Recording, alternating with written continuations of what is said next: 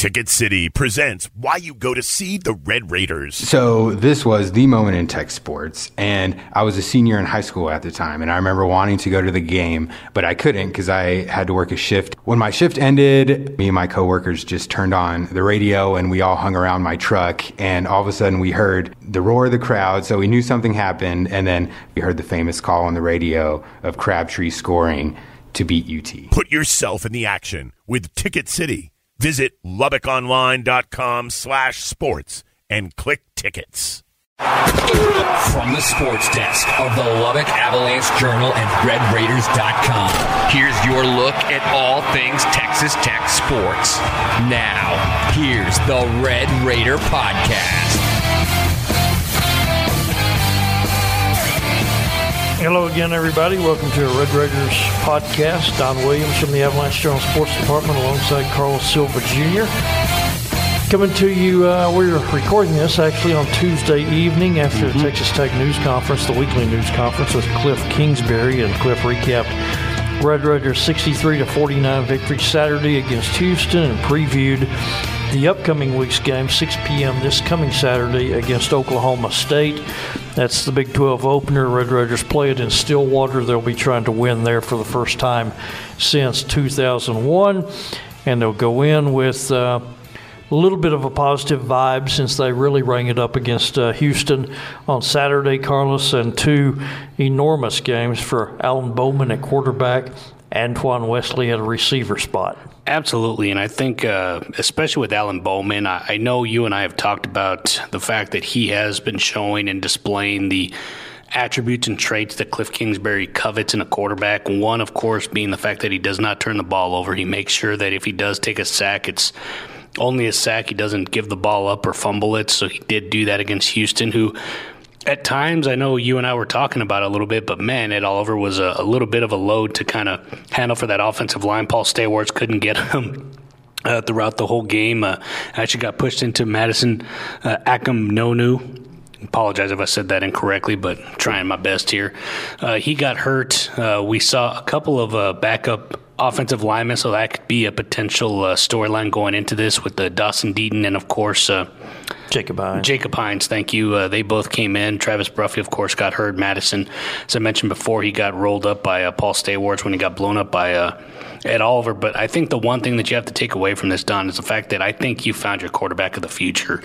Whether or not you want to look at the fact that the defense gave up so many points, you can do whatever you want. But the fact is, Texas Tech got the W against a very good Houston team. I think you're going to see a lot of offense from that team.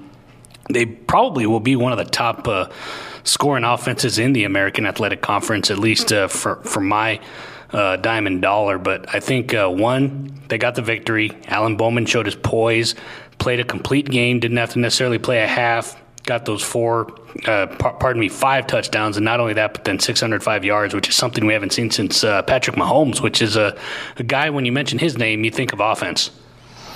Yeah, Bowman 605 yards passing, Texas Tech freshman single-game record.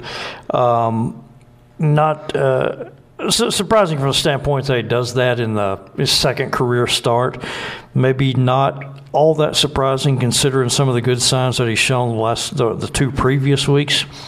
Before that, I just think he looks, real crisp, real efficient running the offense. And, Mike Leach, going back to the Mike Leach days, Mike Leach said the best thing that he wants in a quarterback is for him to make good decisions, be accurate and make good decisions. Accuracy and decision-making, that's what he always trumpets. And right now, Alan Bowman's accuracy is 71%. Not too bad. That's hard to sustain over a full season. And of course, that's with I think he had two passes dropped yesterday or on Saturday. At least one pass dropped the week before, so it could actually be even higher than that. But he looks poised and calm out there, and it seems like he really grasps and gets into the flow of the offense and is good at relaying, at taking the signals from the sideline, staying calm as he gets everybody set up, and then knowing where to go with the football. So you got him as a plus, and that's a positive, as you said. You think you get your quarterback for the next 4 years? You would think. Carlos, you think and you hope. Yeah. Though Carlos is a Dallas Cowboys fan. Remember when Dak Prescott was so good after about 3 games that you don't need Tony Romo anymore? I never said that. Guy? Because you probably didn't say that, but a lot of people did. Yeah. Who needs Tony Romo anymore? Yeah. Dak Prescott's the next big thing. And now, so things can change. I'm not saying that 2 years from now, Alan Bowman will be regarded in the same way, but he will hit some rough spots along the way. And I think Saturday is probably the first big challenge because the team that leads the nation in sacks, there's the Oklahoma State Cowboys. They played 3 games. They have 16 of them already. And the interesting thing about that was Texas Tech was one of, I believe, only 16 teams going into that game before Alan Bowman took that sack. So certainly that's one thing that you have to like about having a freshman quarterback. Doesn't have to worry about the pass rush, at least going into that game. And just to kind of stick with your theme about Tony Romo and Dak Prescott, the one thing Alan Bowman has compared to Dak Prescott and the reason he struggled is a running game with Sir Roderick Thompson. John Henry have stepped up a little bit. We'll see if DeLeon Ward and Trey King are able to kind of bring their carries in there. Of course, as we mentioned before, Cliff Kingsbury has been known to wait a little bit to make sure that his players are 100%, that being the same with Jashawn Johnson as well. The free safety for Texas Tech could be huge if they get him back on the back end. Let's talk running backs first. Sure, go ahead. I think they'll get Ward back, but I think even when they do, I think what you've seen from John Henry so far, and it dictates to me that he's probably going to play more. I think he's probably. I agree with that. I think he's probably your number 2 running back right now. Mm-hmm.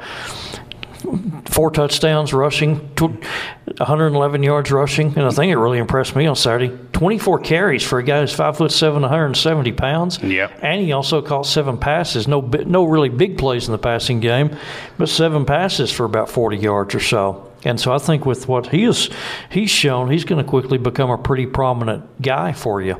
Yeah, and the other thing that you have to like too, and you kind of alluded to it, but Antoine Wesley, you're finally seeing. That was the big question. Who will take up some of these catches? Who will be the playmaker that you need, that you obviously execute the play, but who's the guy that will make a guy miss, or who will be the guy that breaks a tackle and makes that big-time play? That was Antoine Wesley, and he showed that, and that was something that Cliff Kingsbury wasn't necessarily shocked with, especially some of his teammates too, as we kind of asked him today, that being Tuesday, were they shocked if Antoine Wesley with the way he performed? No. I mean, other than the fact that he had to go through the hip surgery, they knew he could make these type of plays. He's been doing it in practice, and I think he finally got practice to the games. Well, I know 2 people who were shocked by it. One was Antoine Wesley, because on Saturday I said, do you think you're surprising? Do you think you're surprising some of these other teams with your big play ability? And he said, I'm surprising myself. Yeah. And I got to say, I did not know that Antoine had that level of play in him. When I looked at him the last couple of years, I thought, he's a nice big target, probably a possession receiver, a guy who can move the chains. I did not know that he had that broken field running ability, and some of it is, I'm sure Lamar's coaches last week and Houston's coaches this past Sunday were looking at the film going, man, it had some really bad tackling. Mm-hmm. We had some sloppy tackling that gave up big plays. But I think Antoine was pretty nifty for a guy 6'5", was pretty slippery. And we talked to him last week just about what he had done while he was behind the scenes, while he was waiting for his turn behind Dylan Cantrell and Derek Willis. And one of the things that he said he really concentrated on was doing the little stuff right and focusing on his route running and doing certain steps to get the release off the line of scrimmage. And Emmett Jones has complimented him even when he was a young receiver about he would use Antoine to demonstrate a concept to a receiving group because he seemed to grasp what the coach was teaching and could quickly do it. And so I think he's a guy who's been a real kind of technician behind the scenes and has really paid attention to being an effective route runner and what he can do after the catch. And we've seen that put into play a bunch. And, the touchdown catches got the probably the most attention, and deservedly so, with one of them last week, or one of them against Lamar, 3 of them against Houston. But another one that I thought, another play that really stood out to me was there late in the game, fourth quarter, where he runs that post pattern, lined up to the left, runs that post pattern all the way across the field, and brings it in for a 57-yard catch. And rewatching it on TV, I think Bowman's ball was in the air for 52 yards. So, people are wondering about Alan Bowman's ability to air it out. I think he pretty clearly demonstrated he has that kind of ability on Saturday. But just, again, Wesley's ability, a couple of his touchdowns have been short passes, long runs, but he also showed the ability to get behind the secondary and get open deep. And so I think is that a mirage? Will he ever catch 13 passes for 261 yards again? I'm not sure I'd bet on that because it's only happened once in Tech history. But I think it sure opened our eyes to what this guy, for me at least, that this guy is capable of way more than I looked at him and thought he was. Not only that, but then you had 2 other great performances from J.D. on High, who celebrated his birthday. He had 120 yards in that performance. And I think something else that's kind of lost as well, T.J. Vasher had himself a game, 94 yards, didn't have the 100-yard game, but he had the 2 touchdowns, one in the back of the end zone. That he had kind of mentioned when I spoke to him after the game is he was just impressed by the fact that Alan Bowman stayed in the pocket, took the hit, or was willing to take a hit for him just so he could stay in that pocket and make sure that he still had that passing lane, which allowed him to get that ball right past a lineman or a linebacker. I can't remember which one, but just past their arm, and he was able to rocket it into T.J. Vasher, going back to your arm strength. But the other thing is the accuracy, too, on that 57-yard catch. The other thing that I saw Antoine Wesley show is some strength because he had to pull that away from the defender because it was a little bit off, and the defender had his arm in there. He was able to get it, and I think that's the other important thing that you like from Antoine Wesley. And then alongside him, T.J. Vasher, 2 tall, big wide receivers that have long strides. I think if you're able to get Antoine Wesley going, that's going to really make T.J. Vasher kind of be that competitive fire, and I think that's going to help. And then, of course, as I kind of mentioned earlier this year, I don't know if it'll happen just because of the big game that you saw from Antoine Wesley, but J.D. on High, he's at that Y or X receiver. Can't remember which one it was. He's a Y. Y receiver, thank you. That's the one that's going to get all the catches, and certainly J.D. on High showed he can make some, especially a one-handed variety. Yeah, he's been pretty nifty at being able to work that middle of the field, and again, the length that you have with Wesley and Vasher has got to be comforting for a freshman quarterback. That if I don't see anybody open, well, I can throw it 9 feet in the air, and there's a chance that only my guy's going to catch it or it's going to go incomplete. So I like those odds. Let's I guess flip it over. You touched on it just a moment ago. Jashawn Johnson's a guy who we have not seen yet in the first 3 games, as he's been waiting to get that shoulder, getting the medical clearance, and which I think he's pretty close. He's had the medical clearance. Now it's just a matter of the comfort with that shoulder for him to get back out on the field, and I think it's going to happen this week. And now I would not understate the importance of Jashawn Johnson to the Tech secondary, but maybe I'm a little bit surprised by how much they have missed him these first 3 games because, man, have they been giving up a bunch of big plays. Well, here's the other thing, too, Don, is, I mean, they are some explosive offenses. I know we talk about it a little bit, but Ole Miss had some NFL-caliber receivers. Yes, the one big thing everyone remembers is the missed tackles, but sometimes they happen. And you're kind of making them a little bit or trying to fix those mistakes going into it. Maybe you didn't do as much against Houston as you did in that first half, but then the second half they're able to adjust, held them to 14 points. So the Texas Tech defense is capable of doing this. It's just they have not shown the ability to do it for 4 full quarters, and I think that's what's going to help them a little bit. I don't necessarily think Jashawn's going to play all 4 quarters just because of him coming back from injury. You don't want to push him too much. I think John Bonney's going to probably get some time there because he's been the guy that's really kind of stepped in there despite only being here, I want to say 2 weeks right before camp, and he still somehow found a way to kind of immerse himself in this playbook and learn it all. But I think, once again, I know I said it before, but I think the linebackers could play a big part in this game. If you're able to make your tackles early on especially, and we'll kind of get to this a little bit, and I'm kind of previewing it, but Justice Hill, he's going to be a tough guy to get down. He's one of the top running backs in the Big 12. And I only say that now that Rodney Anderson is out with the knee injury. I think he's going to probably be one of the better running backs you see up until you see a David Montgomery at Iowa State. I mean, you're talking a guy who's had 2,600 rushing yards his first two as a freshman and a sophomore. I mean, before he even got experience, so to speak, he already had 2,600 career rushing yards. And he now has, us counting them today, 16 100-yard games in his career. He's going to leave there. Got a shot, I think, for Barry Sanders' Oklahoma State rushing record. The linebackers are going to have their hands full. And will need to they're going to have their attention divided because you got to keep Justice Hill contained first and in check, and then you hope that wide receiver doesn't go off. Well, I was going to say that Dakota Allen's had big plays defending the pass in his career here. There's a couple of years. It'd be nice for him to pick off a pass.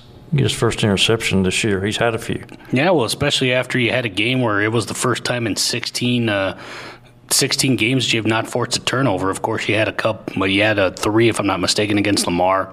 Didn't have one against Houston. That certainly could have changed the momentum. I know Coach Kingsbury's talking about that second half going back and forth. I think a turnover would have helped there to get the ball back to Texas Tech. If you're able to get that 14-point lead, then you get a little bit of cushion, then that kind of takes the air out of maybe Houston. But I think, like I said, just being able to contain Justice Hill with those linebackers, and not even that, but maybe even setting the line for the defensive line, a Joe Wallace or a Broderick Washington, I think that's going to be huge too, because if you're not able to do that and you allow them to kind of run as much as you can kind of imagine with Justice Hill, that's just going to open things up for the wide receivers. And we talk about Justice Hill, but they certainly have some big time targets, even though they did lose James Washington. And I know you mentioned and Marcel Aitman, who caught passes for 1,000 yards last year as well. Lost two good receivers, but they still have a young receiver, Wallace. Dylan Stoner. I was going to say Dylan Stoner. Dylan Stoner's a guy that Tech recruited. He's kind of that prototype slot H-style receiver. Jalen McCleskey's had a big game way back, I think, when he was a freshman. All well-known names, too. It's not like these guys are just coming out of nowhere either. Yeah.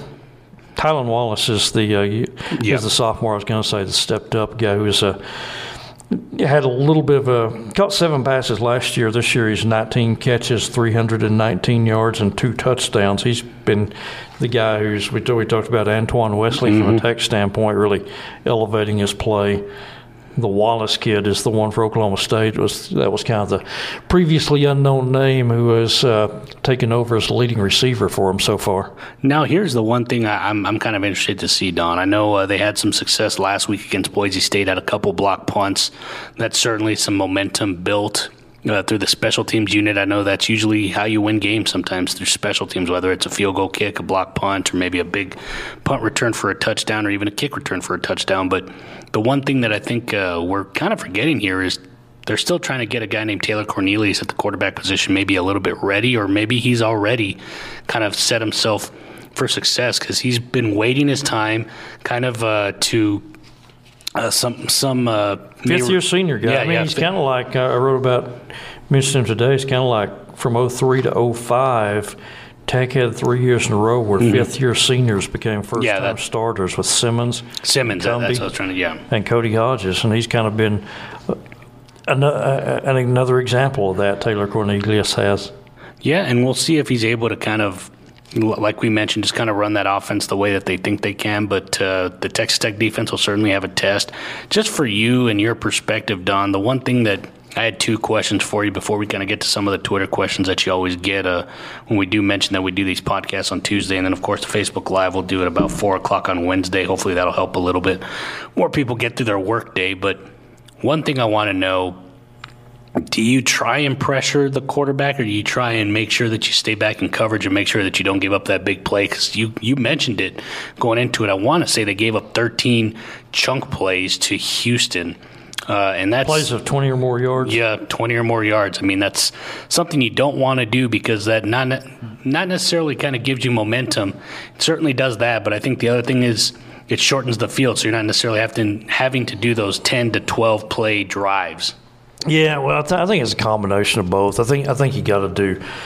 I think you have to do both so that you're not predictable on defense. So if the offense doesn't know how they're going to try to defend you, and even though Tech gave up 49 points on Saturday, some of it they're trying to cover. Yep. But you saw there's twice when David Gibbs blitzed DeMarcus Fields off the corner and rotated John Bonney over to cover that outside guy. That happened a couple of times. You had Dakota Allen blitzing a little bit. Just trying to think who else. Seems like there was Tony Jones had one, if I'm not mistaken. So, yeah, I think it's a combination, especially when you're dealing with even though Cornelius is a freshman, is a fifth-year senior quarterback, he's a guy who's been in college football for 5 years. So you're going to have to try to keep him off balance, try to confuse him a little bit, exactly. So, and then my next question before we get to this, and I don't know if maybe it's something you thought about, but it's something that I just thought about as we were kind of discussing some of the wide receivers and kind of all the big playmakers that Texas Tech has kind of developed. The one person that kind of, at least for me, kind of has fallen through the ranks, and maybe we may start seeing some things because maybe you're saving these type of plays, but Dante Thompson, he's been a real good blocking tight end for Texas Tech, but I know with Kevin Johns, he does utilize the tight end every once in a while in passing plays. Will we start to see that a little bit more now after that? My impression is I don't really think so. I don't think he's going to be much of a factor in the passing game. I think what they want him to do is block. And we saw two real good examples of that on Saturday. There were two of those touchdowns, both in the second half, one in which he engages his man at about the 9-yard line and stays on him all the way into the goal line. Set the edge. And then another was kind of similar to that. It doesn't seem like he doesn't seem like he held the block quite that long, but there were examples on two of those touchdowns where Dante Thompson blocked really effectively, and was a key to the man getting in the end zone. I want to say they were both Dejon Henry's touchdowns, it seems like. I mean, it's a pretty good guess. He had a lot of touchdowns. But, I don't know. I think when you have as many receivers showing promise as you have, when you have the big guys on the outside, when you have High doing what he's doing, and when you have Keshawn Carter, I don't know that that's going to leave a whole lot of footballs for Dante Thompson. And that was going to be my follow-up is, do you think Keshawn Carter's kind of earned himself some more playing time? Which, I mean, I feel like he's done more than enough to probably so. Some. The thing about him is he's in there on five wide sets whenever they have whenever they decide to go empty backfield, they have the four starters, and then Keshawn Carter's been in there as a fifth wide receiver. And I think Cliff Kingsbury is complimentary of him after the first second game maybe, about how fast he learned the offense, how quickly he soaks things up, just keeps his mouth shut and does what he's supposed to do. And yes sir, no sir. Doesn't make many mistakes. So yeah, and I think it's kind of a nice little combo with him and Zach Austin both working that position. Absolutely. Well, let's get to those Twitter questions because I know you love searching on the Twitter. Jeff asked if Texas Tech football, if they have followed up with the league office on the officials' egregious miss of 2 forward passes and linemen 8 yards downfield in Saturday's game. Now, I'm sure they have, Jeff. Here's the thing about it is the Big 12 office has and I guess most conferences do this, but the Big 12 office has what's the word I'm trying to think? Grading system. Avenue. I was going to say avenue by which coaching staffs each Sunday after the game send in corrections. Video. Yep. I think they'll do video. They'll narrate over it, or maybe they can attach like an email or what have you, saying, "Okay, here's the play that to us that we have in question. Give us your interpretation. We think they miss it. What's the correct ruling here?" I remember Mike Leach one time sent in, I want to say 16 plays for review one week. And so you have that avenue to be heard by the director of officials for the conference.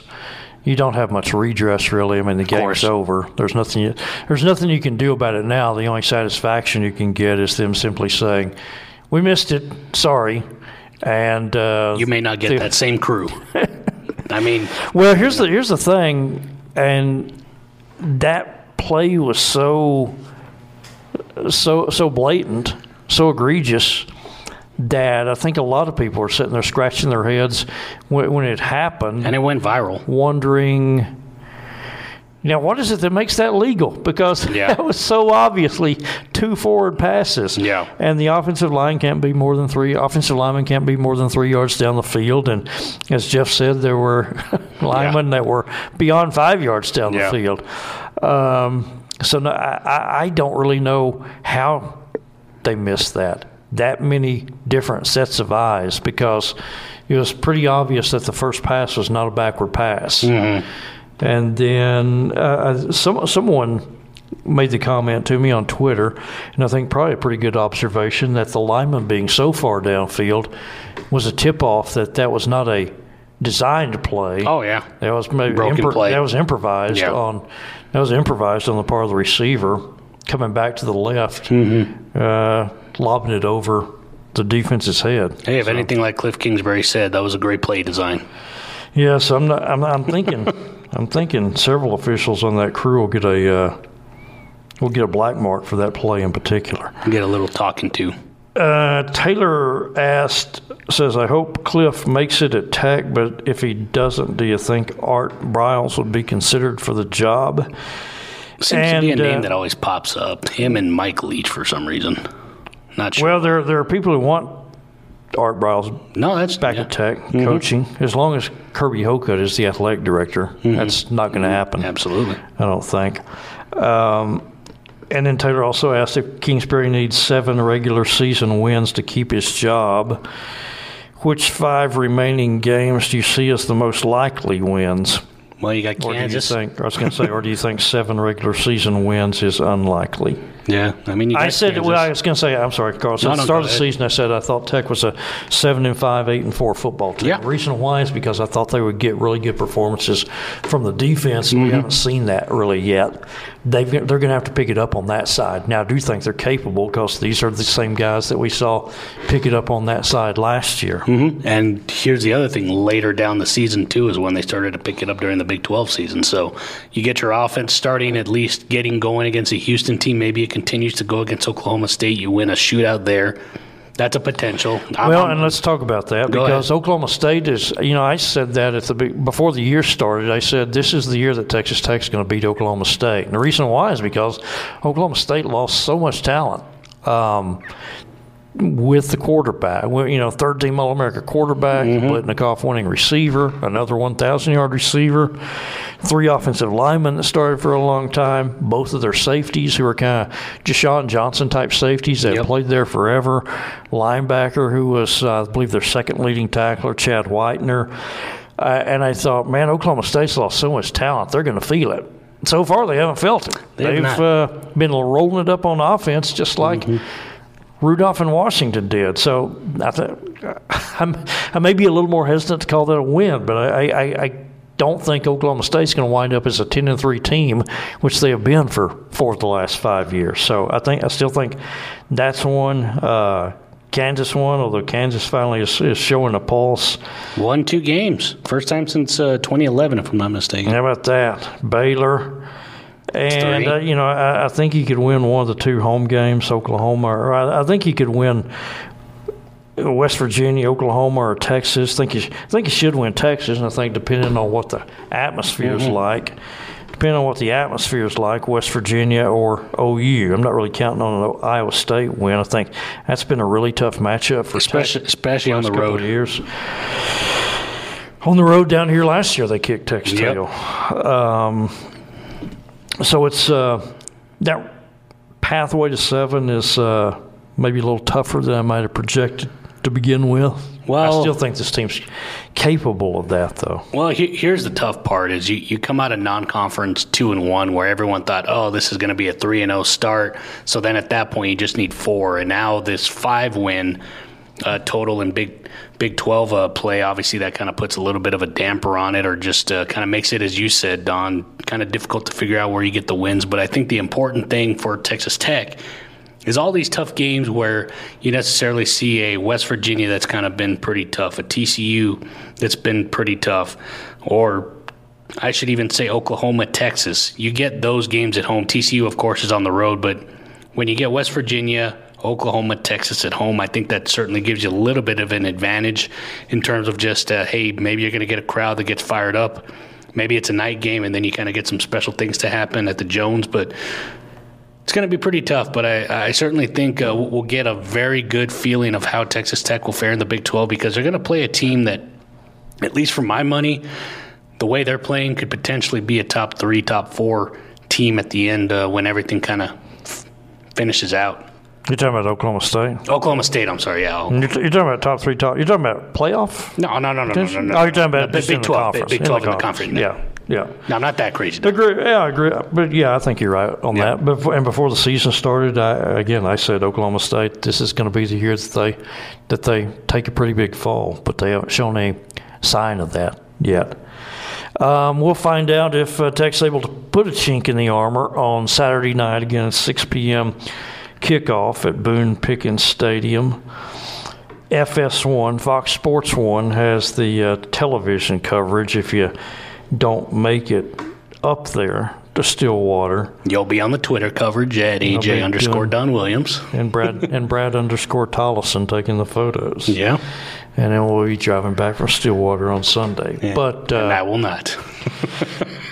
we decided to give you a break so that you didn't have to have a 19-hour day. How about this, Don? I was nice. This is kind of a little behind the scenes. I was nice to y'all. I gave you a nice little hotel next to a Waffle House, so I hope you're fired up about that. Oh, man, that's fantastic.